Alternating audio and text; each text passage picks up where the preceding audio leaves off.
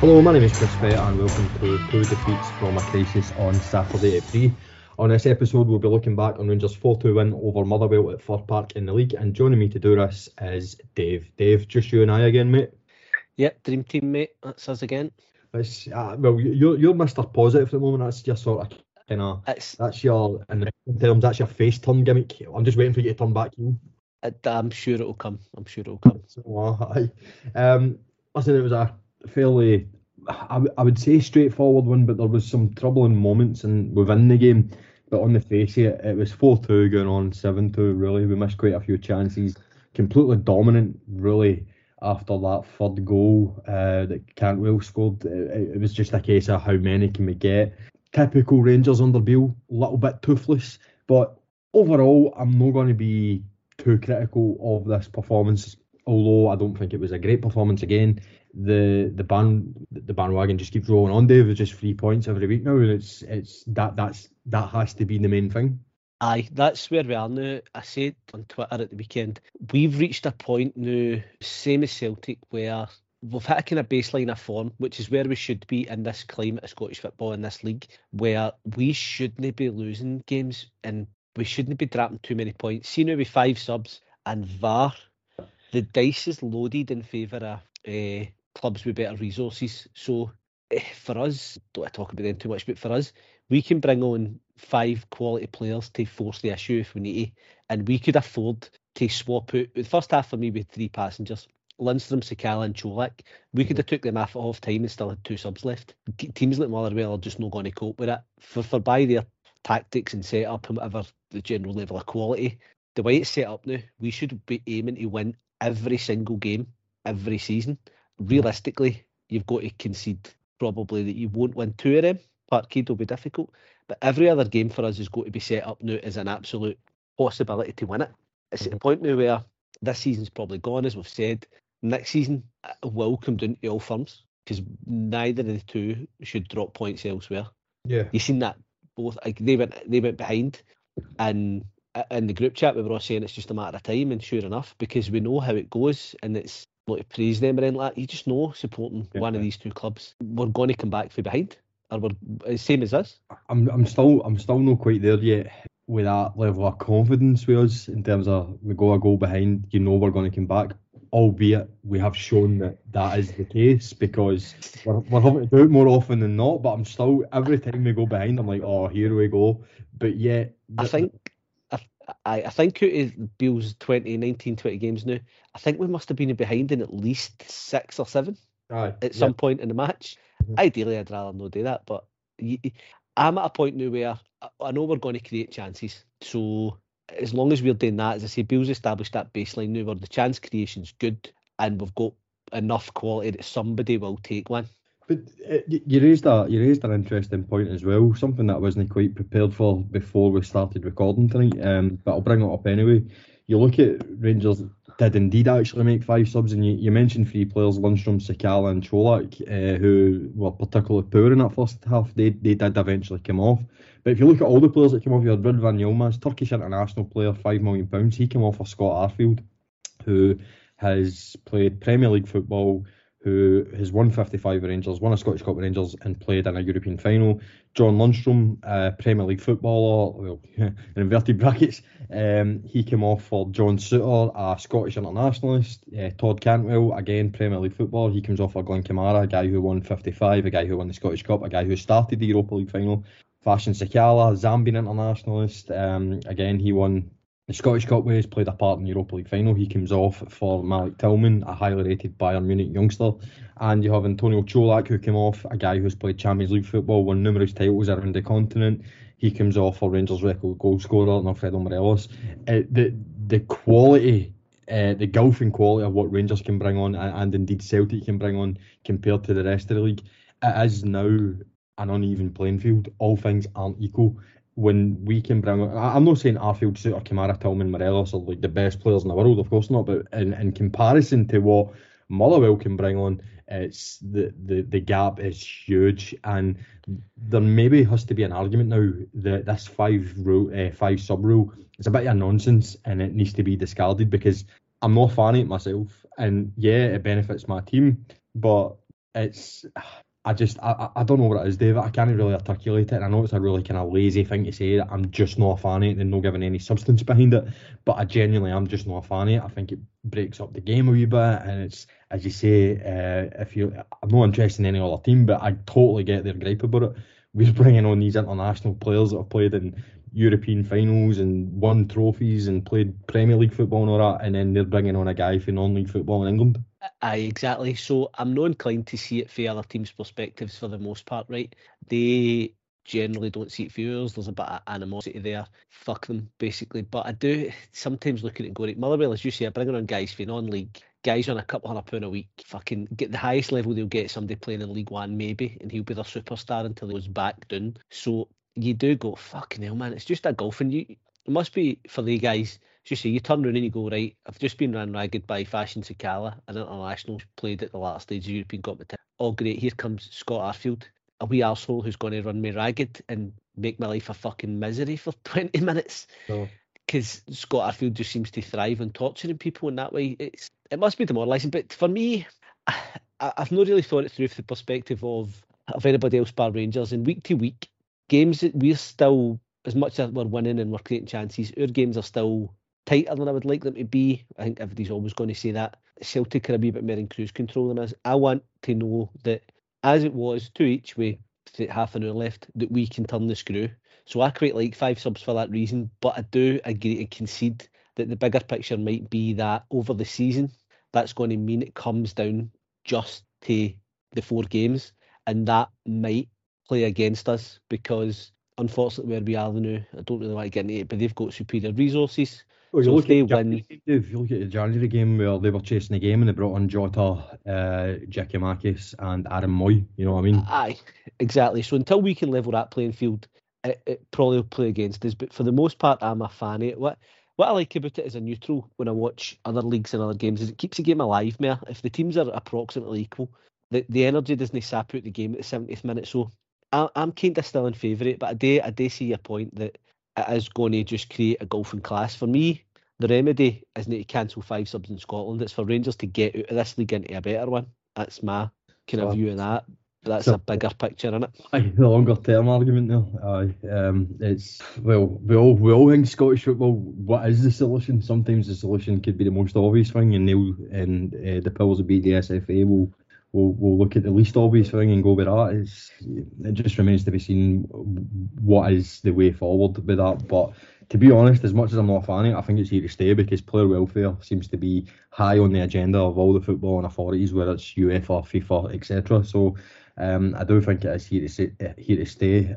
But it's going to widen the gap and all because you've got guys now like, let me think, maybe Arfield, right? See if it was 3 subs and we offered him a deal in the summer, he might get a deal from Falkirk, tug on the heartstrings. He might get another wee couple of months down south, but he knows and get Kamara, right? There's a good example. Kamara signed this new deal. Now he's not in the first team every week. In times gone by with 3 subs, he'd have been looking to move to get more game time, but we know now, and he knows he's going to get 20, 25 starts and probably the same again in sub appearances. So guys can you can now rack up 40, 50 appearances a season as basically a squad level player. Well, Scott Wright will probably pick up something in the region of 25, 30 appearances. That's a good return. 10, 15 years ago, 20 years ago, that was a solid season. So he's probably going to think, I'll just sit tight, I'll get enough game time, and I don't need to go down to England to try and get a first team start. But what that means is Arfield and Wright now are at Rangers, and that means they're no at Hearts, they're no at Hibs, so they're no helping these clubs out. So the quality is gravitating more towards us because of the increased game time and widening the gap even further. So I do think that's a point that Suter, for instance, Suter's probably still third choice, but he's better being our third choice because he'll still get the 30 starts than he is at Hearts. Well, 30 starts. He's had 2. Suter's a bit ambitious. Aye, I know. If he gets 2 starts, let's not get Henderson's. But you get the general point, notwithstanding his sort of decrepitude. Yeah. Let's just go straight into the game. We'll start with the Rangers lineup. We'll come to the protest just before we get to the action, but we'll start with the lineup anyway. McGregor, Tavernier, Golson, Davis, Yilmaz. Yilmaz in for Barisic, who I believe is actually back in Croatia as his wife is about to give birth, which I find a wee bit odd. I'm not going to get into a big chat about it, but I find it a wee bit odd that she's not going to give birth in Scotland, but here we are. By the way, I don't want any letters or anything like that. That's not criticism. It's just an observation. Lundstrom, Jack, Cantwell, Kent, Sakala, Cholak. Big news coming out of this, other than Barisic on away on father duties, as Nico Raskin has obviously picked up the Rangers curse. He's out for a couple of weeks. Hopefully, we'll be back after the international break. So for me, Dave, the only real surprise really was, you could say, Lundstrom instead of Kamara, but we've seen the Kamara-Jack partnership be quite mundane. Not to say that the Lundstrom-Jack partnership's any better, but for me, the big surprise was Cholak kept his place ahead of Morelos. So I wouldn't say I was disappointed with it. I think this is the sort of game that Cholak should thrive on. We'll come to his individual performance later on in the podcast, but I wasn't too worried or too annoyed, if at all, by the starting 11. What about yourself, Dave? Nah, we're at a point now where we've got enough bodies back fit. The squad is playing well for the most part. I still think it's got levels, but there's nobody who's bang out of form. There's nobody who's really stinking it out regularly. And it's nice to be in a position where you can kind of debate the first 11 and have actual preferences and choices, as opposed to, well, it's got to be him because Yeah. there's nobody else. So Yeah. Well, I do think that is the case with Morelos over Cholak, but as I said, we will come on to that. I do want to have a wee discussion about that probably towards the end. So before the game began, Dave, there was protests in the stand aimed at Ross Wilson and Stuart Robertson. It was the image that everyone sees on Twitter with the kind of no sign over their face. These images, these pictures, or these sort of kind of, I don't know what you call them, leaflet types. There must be like a wee A5 sized poster that the fans could have held up. They were on every seat in the Motherwell away stand, and it was before the players came out, and as the players came out, it was held up by, I've got to say, the vast majority. minimum 80%, minimum, probably more. Aye, I think that's been charitable or being a bit conservative. Yeah, and this is now my fear about this. We will be doing a podcast, a more in-depth look in this, a deeper dive on kind of the Wilson Robertson protest. But my fear always was they won't know about it because I don't think it's loud enough. I think they're in no doubt now, the feelings of the Rangers fans, because that was a pretty visible sight and that was a pretty damning sight. And I'm not going to get into the speculation of what Stuart Robertson's reaction was, because my opinion on that, if you've seen it, apparently he called the fans knobheads. I don't actually believe he did. He could have called us any manner of things. You would actually have to be an absolute expert to decode that one. So I'm not going to accuse him of that, even though I did say I was presenting a fact there that is what the accusation is. I'm not saying that is what he said. So one thing I'm in no doubt about is he now knows exactly how guys like me and you, Dave, feel. I see. For me, there's three sort of groups. I don't really want to go too deep into the board, but there's three groups. There's the Twitter fan base, which is its own thing and can be a bit of an echo chamber and a bit of a bubble. Sometimes it was the same case with follow back in the days with the trust, and I think it's the case now that Twitter is a bit self-perpetuating, and I don't think that the views there are shared by the wider fan base, which is another group. Your kind of non-hardcore general fan is the second group. So you've got Twitter fans, the general fan, guys who go to home games, don't really read about the club or pay attention during the week. It's a 90-minute thing, fair dues. And then you've got the core group for me, which is sort of the lifeblood of the club, is the hardcore away-going fan. And they're a different breed entirely in terms of their loyalty to the club and how they make their feelings known. And I think they're the most important group that the club need to keep on side, but they're the group that have probably suffered most at the hands of this board through various things. And if that whole group has turned, I call it the core match going fan, because for me, you get away grounds like Livingston where you get 75% of the stadium. You get away grounds like Tynecastle where you get more. But see, Motherwell, there's no huge amount of tickets. It's one stand. It's in the central belt, so there's huge competition for tickets. If you are in that crowd, you are the definition of a die-hard match-going fan. somebody who puts their hand in their pocket, is prepared to travel, and is present at grounds that are difficult in a number of respects. If they people have turned against the board, that is the most powerful sign for me that things are going wrong. I think everybody in that crowd would know who they were, know what the protests were about, and know what they were holding up. It's not something that's been dropped on them. If you did that at Ibrox, or you did that at, if the Union Bears did that at Broomlow Front, it would get a mixed response. If you did that at Livingston, probably wouldn't be the same. But that's your hardcore, diehard, but supporters club fans, and they've now turned. If the board don't sit up and take notice now, then I don't know if they will. And if they don't, I don't think this ends well with respect to that group of fans and how things play out. Yeah. It will be interesting to see how it goes, and as I said, we will be doing a more in-depth, deeper dive on Ross Wilson and Stuart Robertson's current performance within their respective roles. We will be doing that next week during the international break, so there will be content dropping. So we'll park that just now and we'll come to that next week. Let's get into the game. So it started the way some games have started under Beale. A decent enough start, but the sucker punch happens and we go a goal down after 3 minutes. Motherwell work the ball down our left-hand side. It comes out wide, ball comes in. Connor Goldson, a wee bit in no man's land for me. Not going to blame him entirely, but he should have been in a better position to try and cut that ball going to Kevin Van Veen. It goes to Kevin Van Veen at the back post and he taps it home, and it's 1-0 to Motherwell after 3 minutes. It goes to Vardy. This is what I do want to talk about, and to me, it looked offside and it was given as a goal. Now the line, there's a lot of debate about that line. Didn't look straight, and we will come on to the goal for Rangers, the Todd Cantwell goal, where obviously something of an identical nature happened. But this one, Dave, I don't think there's any other way I could describe it. It looked offside to me. The man looked ahead of, I think it was Yilmaz, and for some reason the line didn't appear to be horizontally straight, if that makes sense. And the goal was given, which I just don't understand it. And we'll come to obviously Stuart Kettlewell's annoyance at the Rangers goal being given, but I feel it's a wee bit hypocritical that he's annoyed at that, but he fails to mention that they were quite lucky to be given this goal. The VAR thing, we seem to be the only country that's determined to rid ourselves of this. I said earlier on Twitter, it's going to be like a football Brexit.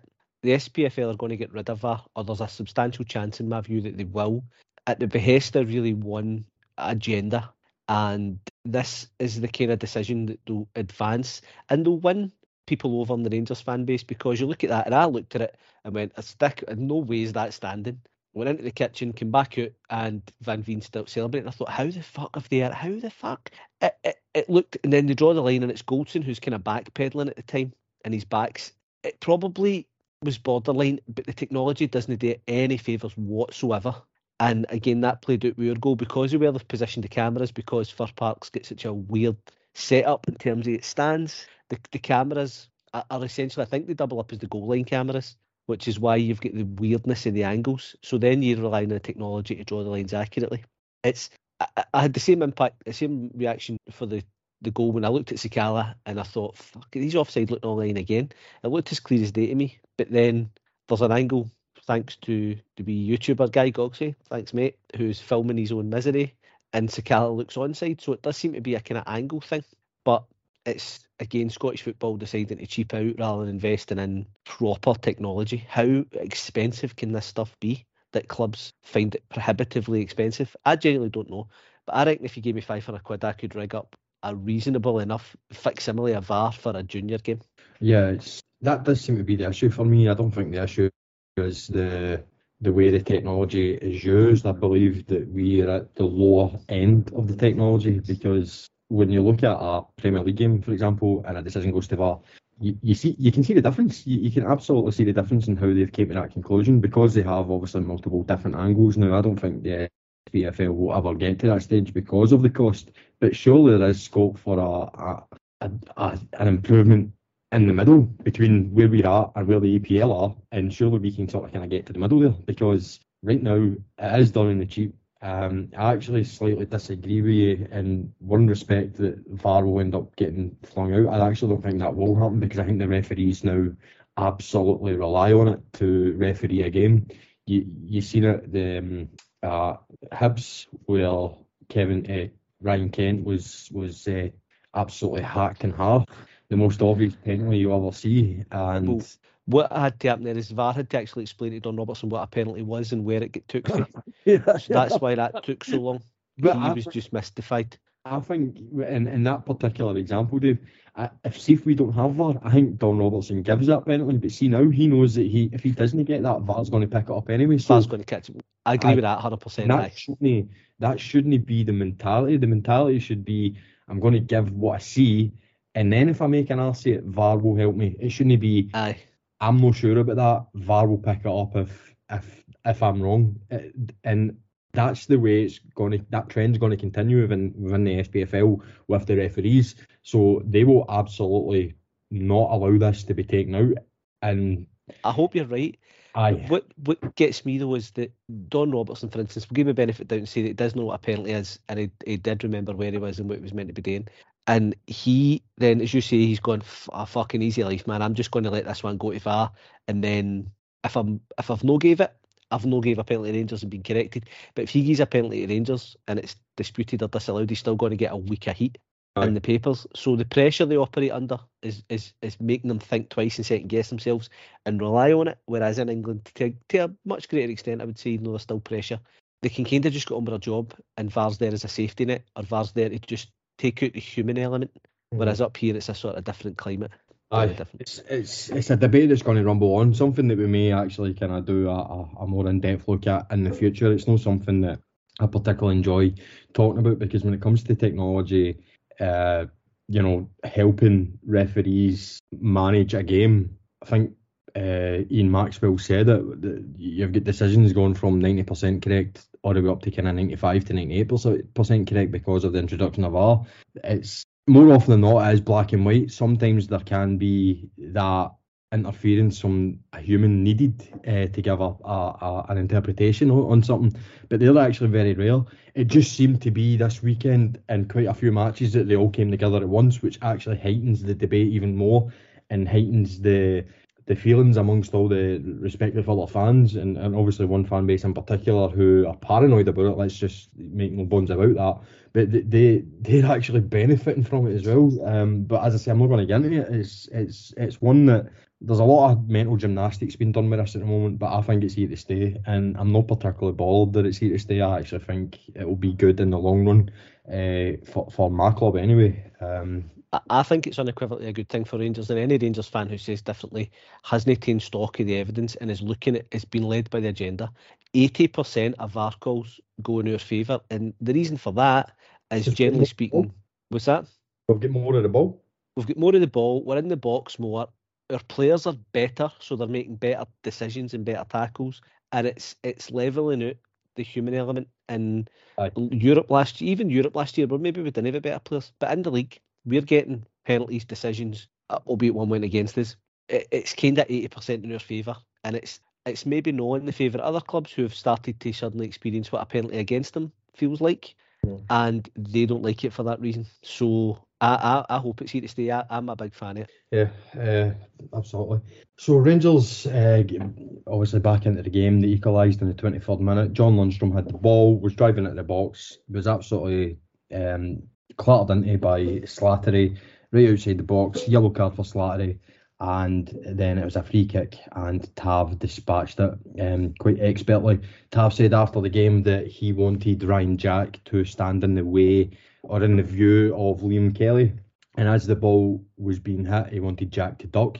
And if you actually look back on it, that's exactly what happened. However, I have to say, I absolutely do not care, but if I'm being objective here, it was a good goal, another quality strike by Tavernier, but Liam Kelly makes a right roaring arse of it. He should not be, if that happens to Alan McGregor, I'm calling Alan McGregor out for that. But nonetheless, Rangers in a hole, Tav digs us out the hole again. It's one each. It's a good free kick, it's a good goal. And if you're a Motherwell fan, which I don't suspect any of them are listening to this, but if you're a Motherwell fan, you've got to be disappointed with that, Dave. I not holding the lead for very long, stupid tackle, and then your goalie. I never really look at what the opposition are doing, but in hindsight, maybe but again, the key thing for me as a unashamed Tav fanboy is that Tav once again has stepped up to the plate in Douglas at home, as he will do, as we'll see in a couple of minutes. Yep. So we've gone half time, one each, and it's been a fairly poor display. I don't think that's too controversial to say. I think the three guys you mentioned, Lundstrom, Sakala, and Cholak, were pretty non-existent. Lundstrom, I'm not really going to get into that because I've said as much as I possibly could say about John Lundstrom. He had a typical John Lundstrom performance. Sakala was having a Sakala performance, if you will. And Cholak, I just do not know what the game plan here was with Antonio Cholak. If he was asked to do that, then that's on Beale. And if he wasn't asked to do that, if he wasn't asked to do what he was doing, then that's on Cholak. Now, what Cholak was doing was he was drifting out to the right for some reason and almost doubling up with Sakala. He was then asked to drop deep and bring more people into play, and he was giving the ball away continuously. He never got a sniff. It was a very, very weird setup with Antonio Cholak in that first half, Dave. Who do you blame, Cholak or Beale? I've quite liked the two in front of Kent, the 2-1, rather than the kind of flat three or the other ways we've set up. I do like it and it has worked. I think you've combined that with a very fucking off day for Cholak, who had quite an itiny performance. I thought, like, nothing stuck to him. He wasn't holding the ball up. His body position was naive. Players were getting round him. He wasn't using his body to protect it. Passing wasn't coming off. I had a horror show, a proper horror show. I said at the time it was actually one of the worst performances I've ever seen in a Rangers jersey, and I've seen that a few times for a few different people. It was that bad. I thought he just couldn't get in the game. The ball wouldn't stick. Nothing. A complete and utter passenger. And when you've got your two forwards misfiring so badly, that's why we had no traction and very few chances for open play in the first half, because nothing was sticking. There was no runs getting made, and there was absolutely no penetration for the two of them. It was a horror show. I have to say, I have to stick up for it in a wee bit. If Fitton was playing on Saturday, I saw it. He would have got fucking hell, aye. And by the way, do you know we're playing Motherwell this weekend? Did you hear about Cedric Itten at the weekend? No? I hear he's doing very well for himself. Good luck to No, him. this particular weekend, he got a hat trick. He came off the bench and scored a hat trick. And it just coincided with the weekend that Rangers were playing Motherwell. This guy absolutely fucking hates Motherwell. Obviously, aye, that's his. And obviously he is doing very well now that he's no longer at Rangers. So we came out with the same team, which was a bit of a surprise, but that seems to be a trend with Michael Beale. Again, that's something that we probably may look at in the future, because I don't agree with it, but it certainly seems to be his principle. We don't make changes at half time. We give the guys a chance to try and regroup and come into the game. As I say, I'm not a fan of it. If it needs changed, it needs changed regardless of what minutes on the clock or what time in the game we're at. But nonetheless, Beale shows why he's a Rangers manager and I'm not, because in the 47th minute, Tavernier puts a quality ball in. Fashion Sakala scores only a goal that Fashion Sakala scores, because he does a complete fucking, I don't know if it's a 180 or a 360 or a 720, but he just does this mad spin in the air. The ball almost hits off the back of his head, and it's 2-1 to the Rangers, and we're back in front. What a ball for Tav. Brilliant. Again, Tav gets a lot of heat, and I think 99% of it's unfair. That's what he brings to the team. They're your 2-1 ahead as a result of your captain and right back. Brilliant ball. Right onto the opposite side of the back of Sakala's head. Like if he'd headed it with the front or the side closest to the goal, or even if it came off the back of his head. But as you say, it does this kind of spin thing, and it fucking comes off one of the corners. He's just, that sums the guy up, doesn't it? Yeah, and Rangers in front. And then about 5 to 7 minutes later, Todd Cantwell plays this beautiful ball through, defence splitting ball, Antonio Cholak's homing in and goal, and Fashion Sakala's at the back post for literally a tap-in, and Cholak takes it on himself. I don't mind him taking it on himself if he gets it in target. Even if he doesn't score, if he gets it in target, I can see why. He's had a terrible game. He's thinking to himself, hey, I'm going to redeem myself here. I'm going to play my way back into this game by hopefully grabbing a goal. And Dave, I think he hit somebody in Rosed. I have to say, I was absolutely fucking fuming at this. I really, really was. As I say, not so much that he took the shot on, because if he took the shot on and it was a decent enough shot, even if he didn't score, I would have understood it more. But then when you see Sakala's position, it's just greedy, it's lazy, it's selfish, And I noticed actually, obviously, Sakala was absolutely fuming. Watch the highlights back on YouTube or the SPFL's official YouTube channel. They don't have commentary, so it's a kind of you're watching a game highlights without any commentary, so you can hear a lot of stuff that's happening in the park. You actually hear Sakala scream at him. But what I'm more interested in is the reaction of James Tavernier, who's right behind him. Tavernier runs right over to him and basically tells him that's not fucking on, because Cholak has chosen not to finish the game by not giving the ball to Sakala. An absolutely abysmal decision by Cholak, and I was going to say it summed up his day. His day's about to get summed up in the next 5 minutes on this podcast because he actually has an even worse moment after this. But Dave, I was not happy funny.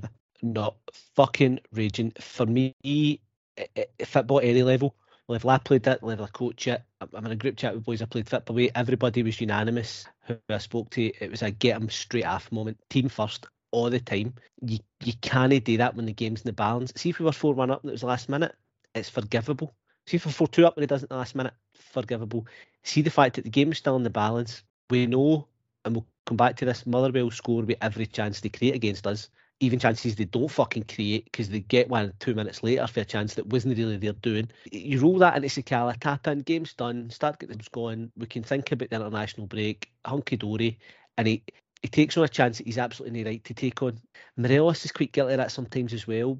The angle's closing, but I think Alfredo maybe even had the presence of mind to cut that back. At first, it looks like it's on, and then he delays and delays and delays, and the angle's getting smaller and smaller and smaller. By the time he hits it, his expected goals off it is in the fucking minus because Kelly's out and there's no way he's getting it through him. It's unforgivable in a match. He should have been bored up right off, no good enough. You can't put yourself first in that situation. I was absolutely fuming because I knew they were going to get a chance and I knew the game wasn't done yet. And I'm no surprised Sakala and Tav were going after them up because it's, like I say, as close to unforgivable on a pitch as you can get. Yeah, and as you say, a couple of minutes after that, Motherwell get a corner. I'll run through the events of this corner. The ball's in the air, and Lundstrom tries to head it back for McGregor to pick up, but he doesn't actually look to see the position of McGregor, and he just heads it straight out. So under literally no pressure at all, the ball goes out for a corner. The corner gets swung in. There's a header by a Rangers player, falls to a Rangers player. I think it was Tavernier. Tavernier tries to clear it. It then falls to the feet of Cholak, who then tries to spin in his own box to get away from the man. He's unable to do so, so he then proceeds to try and shield the ball, waiting for someone else to come and clear it. But in doing so, shielding the ball, I think he's unaware that Beavis Mugabe, what a fantastic name that is, by the way, Beavis Mugabe is literally right behind him, and he pokes the ball home, and it's 2 each to, I was about to say it's 2 each to Motherwell, it's 2 each on the day at the moment, and went from having a simple tap in to make it 3-1 game over to it's now 2-2 and it's game on again, and we're now looking down the barrel with our own points, and it all came from the actions of one man. Well, I'm saying it came from the actions of one man, obviously Lundstrom. This isn't an agenda against Lundstrom, I'm just literally telling what happened. Lundstrom made the initial mistake, but we still had a chance to obviously regroup and clear the danger. The clearance for Tav wasn't too clever either. But even at that, Cholak should have just booted the ball out for a throw-in. Because I get what he was trying to do. He was trying to turn his body to obviously clear it up the field. But if you've not got the opportunity to do that, or the space to do that, you just get it to fuck and then you regroup. We do the post-mortem after the event. But instead, he's trying to shield the ball, and Mugabe's come in and stole it and made it 2 each. At this point, Dave, I'm raging. I'm raging. Like, I am shouting at my telly, get him off. Again, a strike in his own box, it's bad decision. I can kind of forgive it. Lundstrom is guilty of sometimes a selfishness for me, where he does that thing where he pulls players back and gets booked. That to me is very selfish. You're putting yourself first so you don't look like a fucking idiot. Lundstrom just makes a bad decision. It's one of many, and it's sloppy. It's a black mark in his column, but it's no unforgivable. Even Cholak, you're like, right, okay, fair dues, right? See if you scored 5 minutes before. We don't think anything it. But the fact that you have just sort of been responsible for a 2-point swing in the space of 5 minutes is putting yourself squarely in the crosshairs of guys like us who love to criticise, and fuming at the stupidity, at the laziness, the poor decision making, and the fact it's the same guy, wrong place, wrong time in the second one for me, right? You can't really hold it against him, but in the moment, you're just fuming at another weak goal conceded. And I looked at the stats earlier, it depends where you look. Motherwell have scored something like 6 goals for the last 9 shots on target against us. Crazy. Absolutely crazy. And that is in itself a significant problem for us as a club, in terms of personnel, challenges, whatever else. They seem to be the bogey club. They when they're in our box, they just turn into fucking Cedric Itten and Sakala against them. Just score for anything. Their only chances.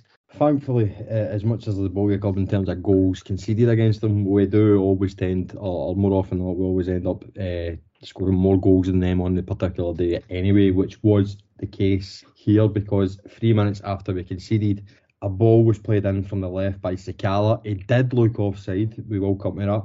It kind of ricochets about. Cholak has a shot.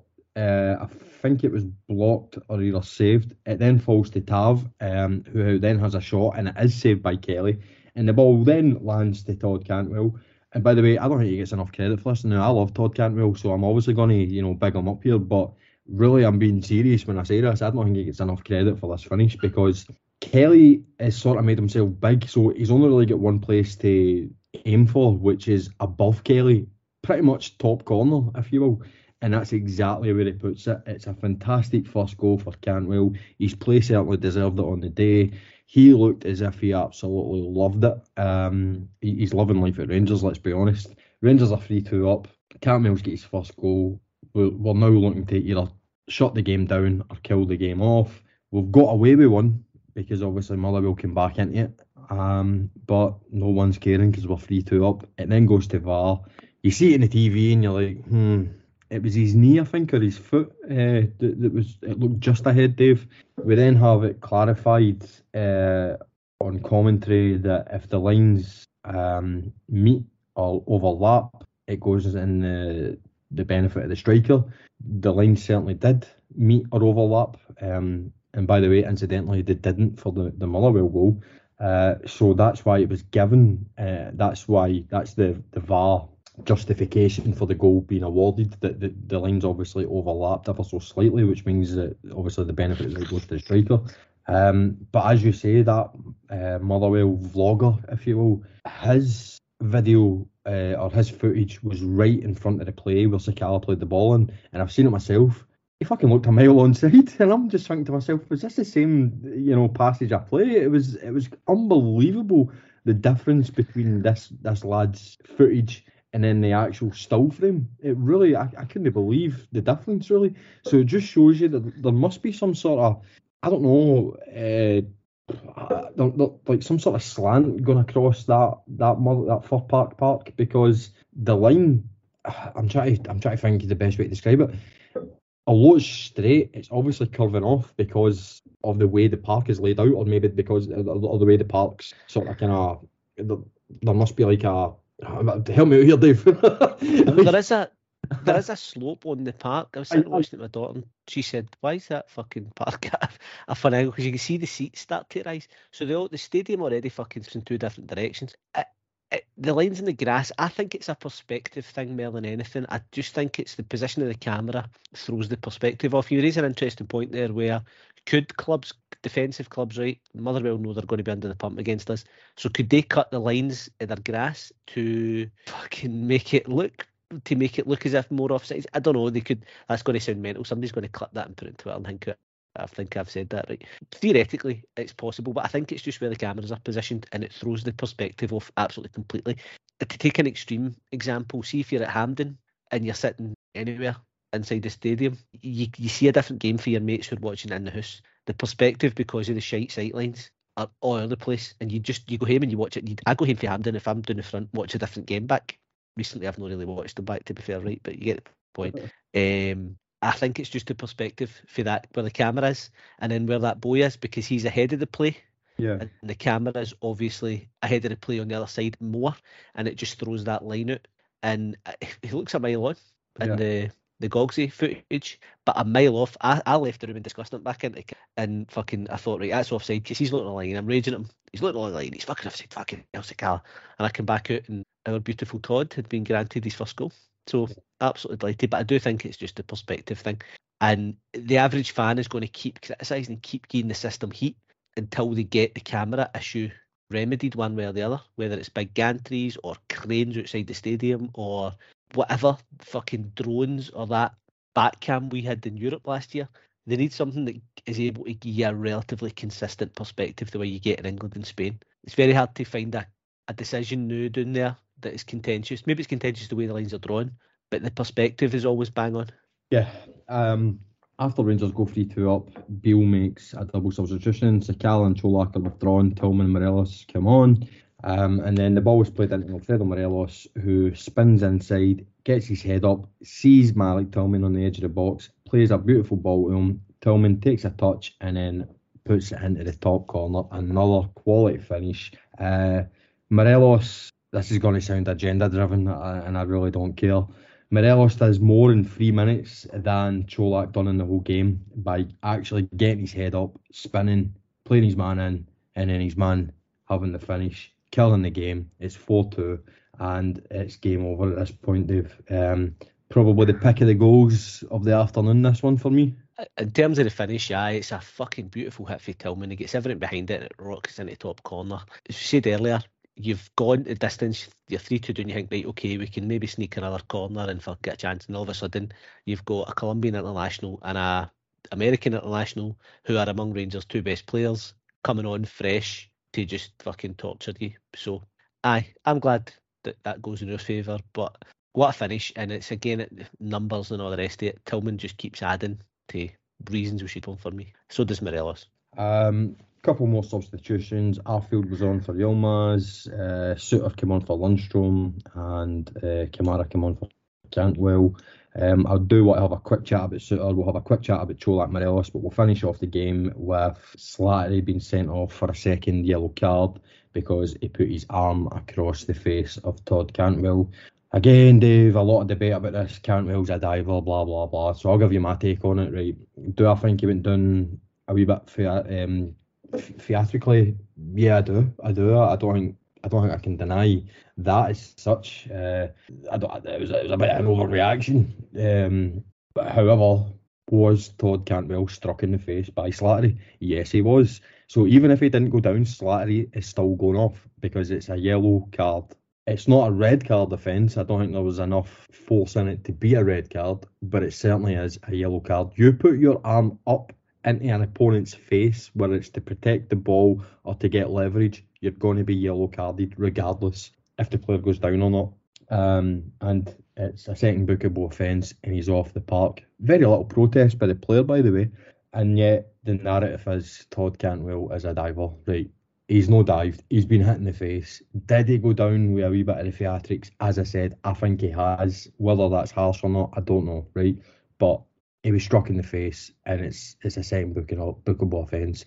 And Dave, I think it's the biggest compliment that I can give Todd Cantwell that Celtic fans are calling for him to be suspended for the next couple of games for simulation, because it is certainly no simulation. It's theatrics. It's no simulation, because at the end of the day, the fact of the matter is, it is right there in front of you. He was struck in the face. Now, Dickie Foster called it an embarrassment. Brought Tyson Fury into the argument.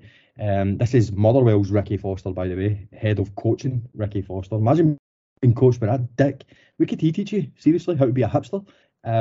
He gave it to Cantwell absolutely tight on Sportscene. I don't give them too much, legitimacy. I couldn't give a fuck about them. But the fact that it's Ricky Foster, I will go in heavy here.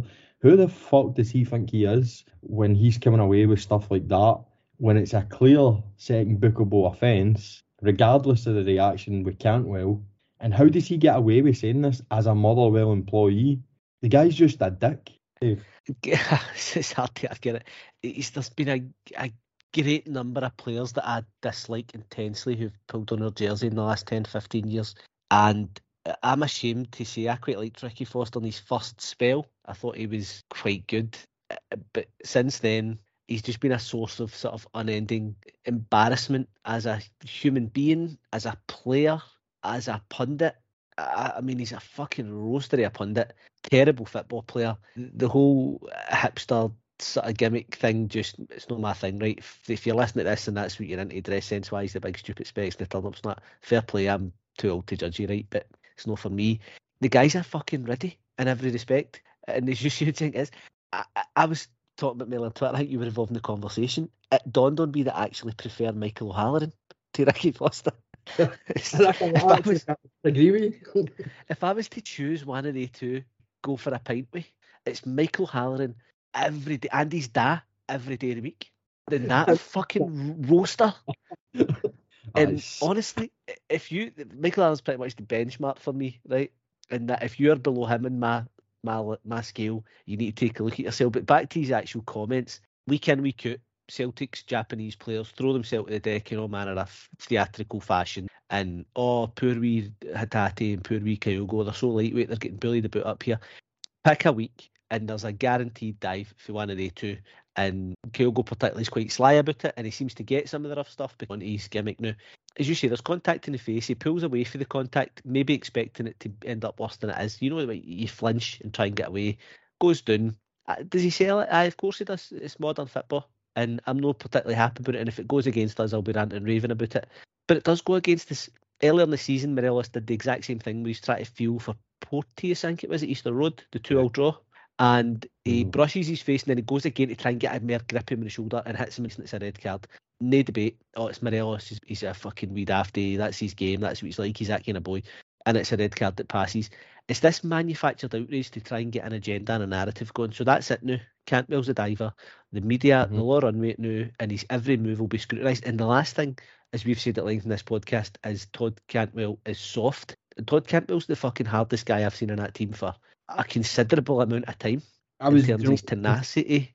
I'm no long back for my best mate's house, and obviously he's a Celtic fan, and Cantwell was brought up as a topic of conversation, and he actually said that. He said he can't wait to see Callum McGregor getting about Cantwell because it's going to be a slugfest. And I just turned around and went, it's got to be a slugfest for Cantwell because you have no idea. It's like when I had the exact same opinion. I said that to him, I had the exact same opinion as you before Cantwell wore a Rangers jersey. And I'm telling you right now, that's a boy that I wouldn't like to go on a 50-50 with. And he just was not for having it. He's like, no chance. I was like, just you wait. You will see what I mean. Because this is not a boy you fuck with. And do you know something? I've came to the opinion now, that's why he's such a weirdo. Because nobody... Don't you talk about my Todd like that? He's fucking my Todd. Right. Nobody in their right mind is going to challenge this boy. Like, did you see his Instagram post today? He's singing. I saw it with the audio. Right, you're not gonna go up to him and go, Todd, that's just a bit weird, mate, because he'd fucking knock you out. The first time he did it at Ibrox, he got on, he was pulling and hauling on the back of somebody, and he was trying to kick them and trip them up, and I thought, he's lost the fucking heat. He's just 10 minutes into his debut, he's lost the heat. What's going on here? And then I just realised that's what he's like. He just wants the ball back, and he doesn't care who he has to kick or maim or hurt to get it. So they can start this agenda all they want. Cantwell's, for me, one of the most tenacious guys in the league. And any Celtic fan expecting him to get marauded over by their midfield is in for a fucking rude awakening. And did it go down easy? Aye, part and parcel of the game. Sell it, get your team a man advantage. Everybody does it. But Rocky Fister doesn't always have an opinion on it. So, aye. But it's just another agenda setting moment for him. In the last decade, Dave, who was the best at it? The best at selling stupid things. Oh, well, we all know who that is, of course, don't we? It's the hero of sports scene and somebody who would be beyond criticism for them, Scott Brown. Exactly. And there wasn't many complaints then, was there? And do you know something? Nope. We all said we don't respect Brown as the person, but everyone is deep down said that's exactly what we need, and now we've got it. They fucking hate it. Aye, lost count the amount of times Brown got up to absolute nonsense like that. The thing with Kent is the one I've tapped in my head. There was one last season at Aberdeen where he goes down and gets Kent sent off again. Even with Morelos at Parkhead, when Morelos gets sent off after like 25 minutes, I mean, Morelos was right on the line that Brown casted out. Of course he was, but I mean, he went down as if he'd been shot, and then he got up and he was giving it all the laughing because Brown got him exactly where he wanted him, and there was nothing said about that. In fact, it was all they were all loving it. You know what I mean? And now there's a player here in a Rangers jersey who's potentially going to be the exact same, if not worse. I hope he fucking is worse. And it's now, oh, he's a diver, he's a cheat. It's pathetic, and it's, as I say, the narrative around Todd Cantwell is he's soft, he's this wee weird guy, he's no built for this league, and he's now a cheat. And a lot of people are going to be eating their words because Todd Cantwell is the best player that's ever played for Rangers, in my opinion. I thought it was. Well, the only fucking downside for us is that we'll no need to listen to this for long because Todd Cantwell is destined for bigger things. Yeah, he is, but I'm going to enjoy Let's him. just let's just enjoy this. I know he's added shit house in his game. Let's just Aye. savour every second. I absolutely love him. I could do a 2-hour pod just talking about Todd Cantwell, no problem. By the way, I might actually do that's it. happening. Aye. Next international break. Aye. So Rangers get the 3 points up the road, 3 points on the board. The gap remains at 9. This must be the longest period where the gap has not decreased or increased in a very, very long time. So that tells you a lot of things. That tells you where Rangers and Celtic are at, and that tells you where the rest are at. And it also, very sadly for Rangers, probably tells you that as each passing week goes by, it becomes more and more unlikely because we're running out of games now. But it could put us in good stead for next season. But we will, obviously, there's still a lot of football to be played between now and the end of the season. Couple of talking points, Dave. First one I want to bring up is John Souttar. John Souttar came on and went free at the back. We played wing backs. Very interestingly, Ryan Kent went to left wing back, but I don't really want to read too much into that just now. I think that was just horses for courses at that point. Souttar receives the ball, steps into midfield, takes a touch, looks, plays the most beautiful ball I've seen in a long time that a defender's played, right into the feet of Alfredo Morelos. Absolutely splits the defence open. Morelos should have done better. He didn't, but the ball itself, I do want to give a wee bit of airtime to that, purely because that's what Souttar's going to bring. People are so against this free at the back thing, but I think you're included in that, Dave. I think you're looking at it from a very simplistic point of view. No, that I'm calling you simple. You're looking at Rangers don't need free defenders at the back. The way I see it is the way John Souttar can play, and with John Souttar's ability, if he stays fit, it won't be free at the back because John Souttar will give us an extra midfield option because he's so good at stepping into the midfield. He's so good at picking a pass that we can actually utilise that more than, for example, John Lundstram, who will only pass to the side or to the back, whereas Souttar always gets head up looking to get the ball forward, stepping in. He's got the physicality and the physique as well.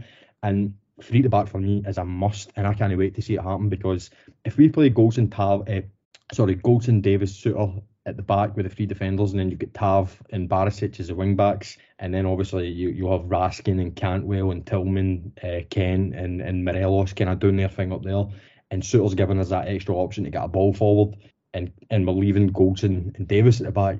We're not only leaving solidity at the back, but we're adding a wee bit more finesse into the midfield, and that's the thinking behind it. It's not to shut off games. It's not to be more defensive. In a way, it's actually to be more attacking. And John Souttar, in that one moment, showed why I think it will work so well, because it was a quality ball, it was a quality bit of play, and it was a quality bit of vision from a defender. Oh, I completely disagree. All I'm hearing there is we need somebody with forward passing ability to play that role. For me, that's Raskin. If you think about it, you've got three players who've got Davies, Souttar, Goldson, your back three, right? They're just physically a wee bit more limited in terms of nimbleness, turning circle, fucking kind of key attributes on the ball. You're taking out an attacker one way or the other for them, and you're taking out a guy like Raskin who can get about the park. If it's a choice between Souttar and Lundstram, right, maybe. But for me, a back two with Raskin. See when we won the league, the formation was basically a sort of 2-5. And that's the way we're getting back to now if you look at the average positions. You've got your twos, the two centre-halves. Your five across the middle becomes the two full-backs are basically playing as wide midfielders. You've got your three in the middle, which was Jack, Davis and Kamara. And then you've got three attackers. So you've effectively got then like 7 guys in the other team's off. If you take it the middle midfielder, which at the time was Davis or now would be Raskin, you're losing their attacking ability and gaining a wee bit of forward impetus. I just get for that reason. I would rather have guys on the park where it might pay dividends is in tighter games or Europe, where against Celtic, for instance, you do want somebody who's got the defensive chops to drop in and sit and sweep up or play behind the lines, particularly with Furuhashi running about. You want somebody who can maybe follow him about and play a wee bit as a sweeper. But for me, in the majority of games, it's a nice thing to have up the sleeve depending on the way the game's going. But as a starting position, particularly at home, it's for me just a massive non-starter. I take your point. I just think that putting all the pressure on Raskin to be the one and only guy to get that ball forward when you can have another option in Suter. That's it, right? Then for me it comes down to a personnel issue. Raskin should have a competent backup, and transfer wise we should be looking to move Lindstrom on. But you need somebody who is that Raskin-esque guy who runs about getting on the ball, kind of Barry light is what we need in that role, and we need a new Raskin light because we've got Raskin. But for the majority of games, I think it's one of these things. It's a bit. I'm surprised it's one of these kind of hipster tactical type things. I'm surprised you're as into it since you're the kind of opposite of it. I've always felt that was the way forward. A couple of observations for me on it is that Atletico Madrid played at my second team, and it never really went very well, and it coincided with a fairly dismal sort of 18 months trying to shoehorn it in, and it never worked. Where it did sort of pay dividends when they'd done it was Carrasco, who is similar to Kent in a lot of respects. He's ball carrier, gets forward into the box, does his best work running at people, played as a wing back, and starting for a deeper position seemed to help him because he then had the freedom of the entire flank and he could get up and down, and he could flip between the winger and the defender as his marker. And we Kent, particularly under Gio, was forced high and wide. He was just in a box. It gave Carrasco a bit of freedom. I think the way you're looking at it is you need to deduct an attacker to obviously bring in an extra defender, but I just don't see it like that, because I think you kind of hit the nail on the head. The one guy who you would sacrifice with three at the back would be a John Lundstrom, because the way I would do it would be the three at the back, the two wing backs, so it would be 3-2, and then I would have Raskin as a 1, and then I would have the 3 in front of Raskin, and then obviously the 1 up front. So effectively it would be a 3-2-1-3-1, because we don't need the 2 sitting midfielders, because the John Suter would be stepping into midfield to be that cover anyway. And right now the way we've been playing is we constantly have the 2 sitting midfielders, whether it's Lundstrom and Jack, or Jack and Raskin, or Kamara and Jack, or you know what I mean. And it's one of them that would be sacrificed rather than your Kent, Sakala, Cantwell, or like I say, for me it's a personnel thing, and it'll come down to Suter's ability to execute that type of work.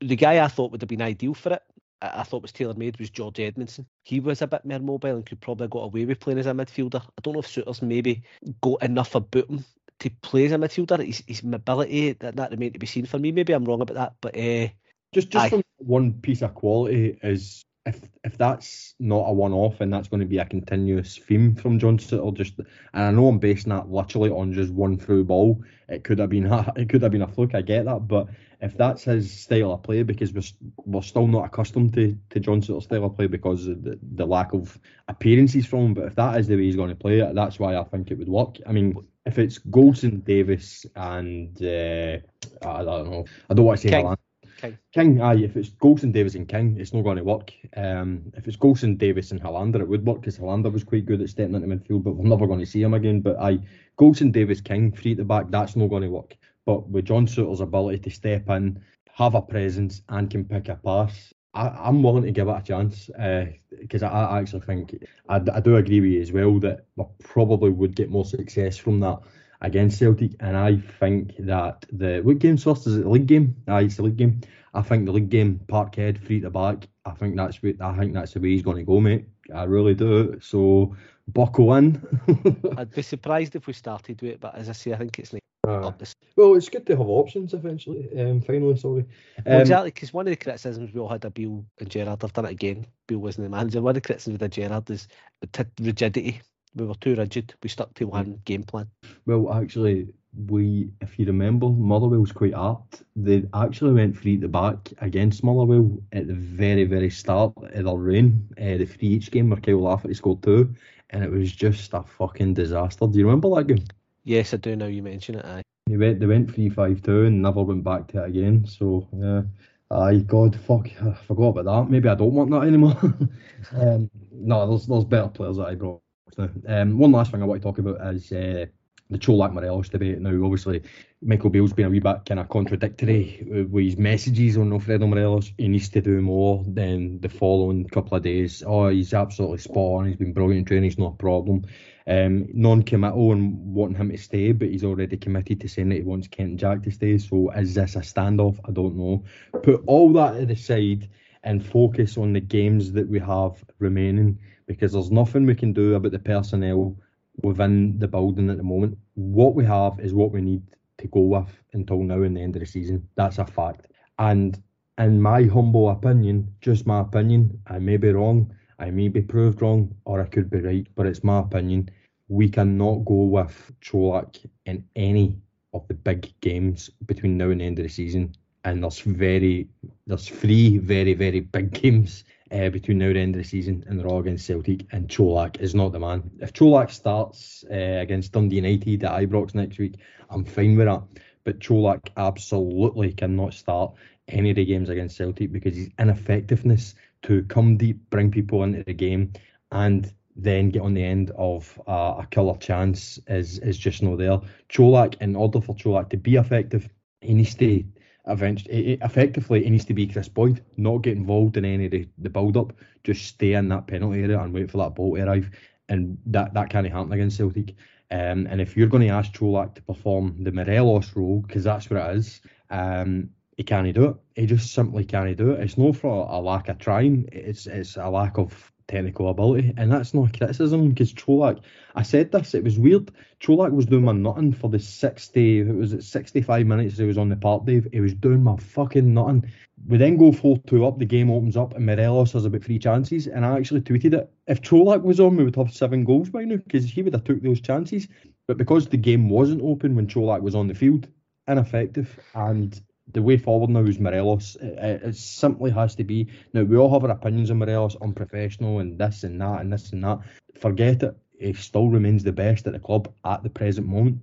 It's inarguable for me that he's the best striker at the club, and will be until we find a replacement. I mean, when he came on, again, every time there's such a lift to him coming on, changes game. Could have got the goals, but I think his work rate was probably more influential than Cholak's would have been in creating the chances. And we've got to find a way of just getting him in the team, keeping him in the team, and keeping his head in the game the now, while we've still got him. And as I say, I made my thoughts clear the other night in the hope that we can, still the outside chance, we can possibly turn these seed back. Well, that remains to be seen. I remain hopeful. I would keep him 100%. I really, really would. But I get why there is such a debate around him, because of conditions and all that. But it's Dave, not to defend the lad, because obviously I'm going to defend him because I absolutely love him to bits, but he had a 6-month injury. First time he'd ever in his life been injured for that length of time, and we still hold him to the same standards pre-injury. Yet we're quite happy for Yanis Hadji to come in and just run about the park, getting minutes in his legs, because we know that it's a serious injury he had. But Morelos isn't given that luxury, and I think now there is no doubt about it. The last couple of months, that is starting to get back to the real Morelos. His form's been good since Beale came in. His form pre-Beale, obviously under Gio, it was bad, it was poor, but he's recovering from a fucking really, really bad injury, you know what I mean? Which effectively was due to burnout. He was burnt out, he was overused, he wasn't given that break. And as I say, we're more soft on Hadji because, and this is nothing against Yanis Hadji by the way, but we understand he had a serious injury. He's not going to come on the park to make things happen. He's going to go on the park to get minutes in his legs. Yet when Morelos was coming back straight away, we're expecting him to hit the goals and change games. And that perception of Morelos, early season Morelos, has sort of, for me, fed into the Morelos we now have. Even although he's actually in really, really good form in terms of goals and assists. Aye, you hit the nail on the head there for me, that we hold him to the standard of the old Morelos. We should have been looking to try and get him back fit earlier, but now it should be about next season and getting him back in the team fully. And all things being equal, I'd love to start again, building the team around about him. He needs to, I said it last week, he needs to grow up. We need to be a bit more sensible. But from now to the end of the season, for me, the bigger games, it's got to be him, because Cholak, if he's having an off day, offers nothing. Morelos is still a nuisance on an off day. So, Morelos is the first name in my team sheet in that department. Absolutely. Yeah, and that concludes everything that we need to talk about. As I said, it is international break, and we will have a sort of kind of special next week. Hopefully there'll be 2 or 3 pods dropping next week, because we've got a few things lined up. I don't want to divulge too much just in case anything falls through, but hopefully there'll be 2 or 3, too many pods and an in-depth pod dropping over the international break, just to kind of keep your Rangers appetite whet. All that remains for me to do is, as I always do, ask you to follow, subscribe, or like us on social media. We're on Twitter, Instagram, Facebook, TikTok, YouTube, Apple Podcasts, Spotify, and Amazon Music. We're on the lot. Wherever you have a social media presence, we will probably be there. So any likes, subscribes, or follows on any of these platforms is very much appreciated. And Dave, thanks to you, mate.